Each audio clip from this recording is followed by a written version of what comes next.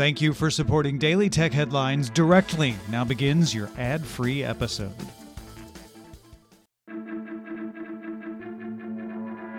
These are the Daily Tech Headlines for Tuesday, August 4th, 2020. I'm Sarah Lane. Apple updated its 27-inch iMac to include 10th-gen Comet Lake processors, with options from 6 cores to a 10-core i9. The model also now comes with an AMD Radeon Pro 5000 GPU, minimum 6 gigabytes of RAM, with up to 128 gigabytes of DDR4, and solid-state drives are now standard with a base of 256 gigabytes up to 8 terabytes. The 27-inch iMac also now includes the T2 security chip and 10 gigabyte Ethernet. The webcam got upgraded as well to 1080p.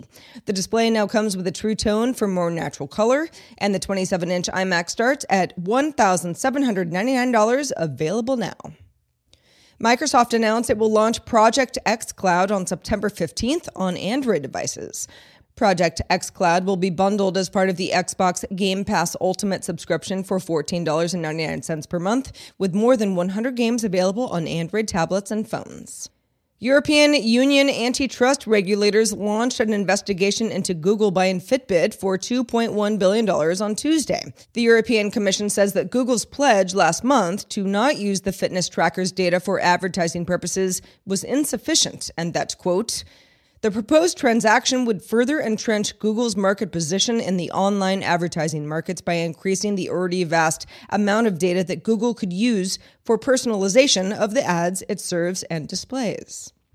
Sony announced that operating profit for its latest quarter was 228 billion yen, or about $2.15 billion US dollars, beating analyst estimates of 137 billion yen. However, the company downplayed operating profit for the year ending March in 2021 of 620 billion yen, under projections of 654 billion yen. Sony did say it anticipates strong sales for the PlayStation 5 and that the last quarter made clear the coronavirus is fueling demand for games as many people are stuck at home. Twitter announced the Federal Trade Commission may fine the company up to $250 million for improperly using phone numbers and email addresses of users. The violations in question pertain to Twitter's 2011 agreement with the FTC to no longer mislead customers about how it protects their personal information. A little bit more context here. Between 2013 and 2019, Twitter used phone numbers and email addresses that the company asked for safety and security purposes to target ads. Last October, Twitter said this was done in error. The FTC evidently believes that Twitter misled consumers by not disclosing that their data may have been used in this way. Twitter says the FTC sent a draft complaint on July 28th describing alleged violations of the 2011 agreement. In other Twitter news, the company said on its earnings call it was looking into the possibility of offering a paid subscription to users, setting off all kinds of the usual wild speculation and fears. TechCrunch reports on a survey making the rounds asking users to evaluate these features. Twitter confirmed that the questions are being asked to evaluate options for a membership model. Here are the options asked in the survey. Undo send. That's a 30-second window that lets you recall a tweet before anybody sees it. Custom colors. Changing fonts and themes for your phone or computer. Video publishing. Up to 5 times longer than the default with higher maximum resolution of 8K. Badges. Links to businesses, like a journalist badge that links to the publication that they work for. Auto responses, which is a menu of responses to automatically reply. Social listening, conversations around your account, total volume, people and businesses talking most, likely best for companies. And brand surveys. So you could do a survey like the one you're taking within Twitter about your brand. Researchers from MIT's Computer Science and Artificial Intelligence Lab, or CSAIL, developed a machine learning system that can either make a prediction about a task or defer the decision to an expert and adapt when and how often it defers to its human collaborator.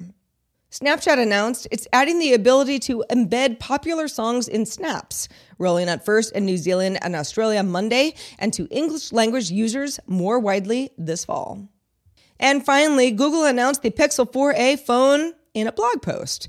The Pixel 4a has a 5.81-inch 2340 by 1080 60 Hz OLED display, a Snapdragon 730G system on a chip, 6 gigs of RAM, 128 gigs of UFS 2.1 storage, a 3140 milliamp battery, a single 12 megapixel camera on the back, and an 8 megapixel camera on the front, and a USB-C port and a headphone jack. The 4a has a bigger battery than the 4 and a smaller top bezel, as it doesn't need the depth sensoring required for air gestures. Consensus is it's nicer looking than the 4. It's not as powerful as the iPhone SE or OnePlus Nord, but it is about $100 cheaper. The Pixel 4a is available for pre-order now for $350, shipping August 20th. One more thing, at the end of its post announcing the 4a, Google also announced that it would have a 5G version of the 4a for $499 and a 5G Pixel 5 coming this autumn. For more discussion of the tech news of the day, subscribe to dailytechnewsshow.com. You can find show notes and links to all headlines there as well. I'm Sarah Lane. Thanks for listening. Talk to you next time.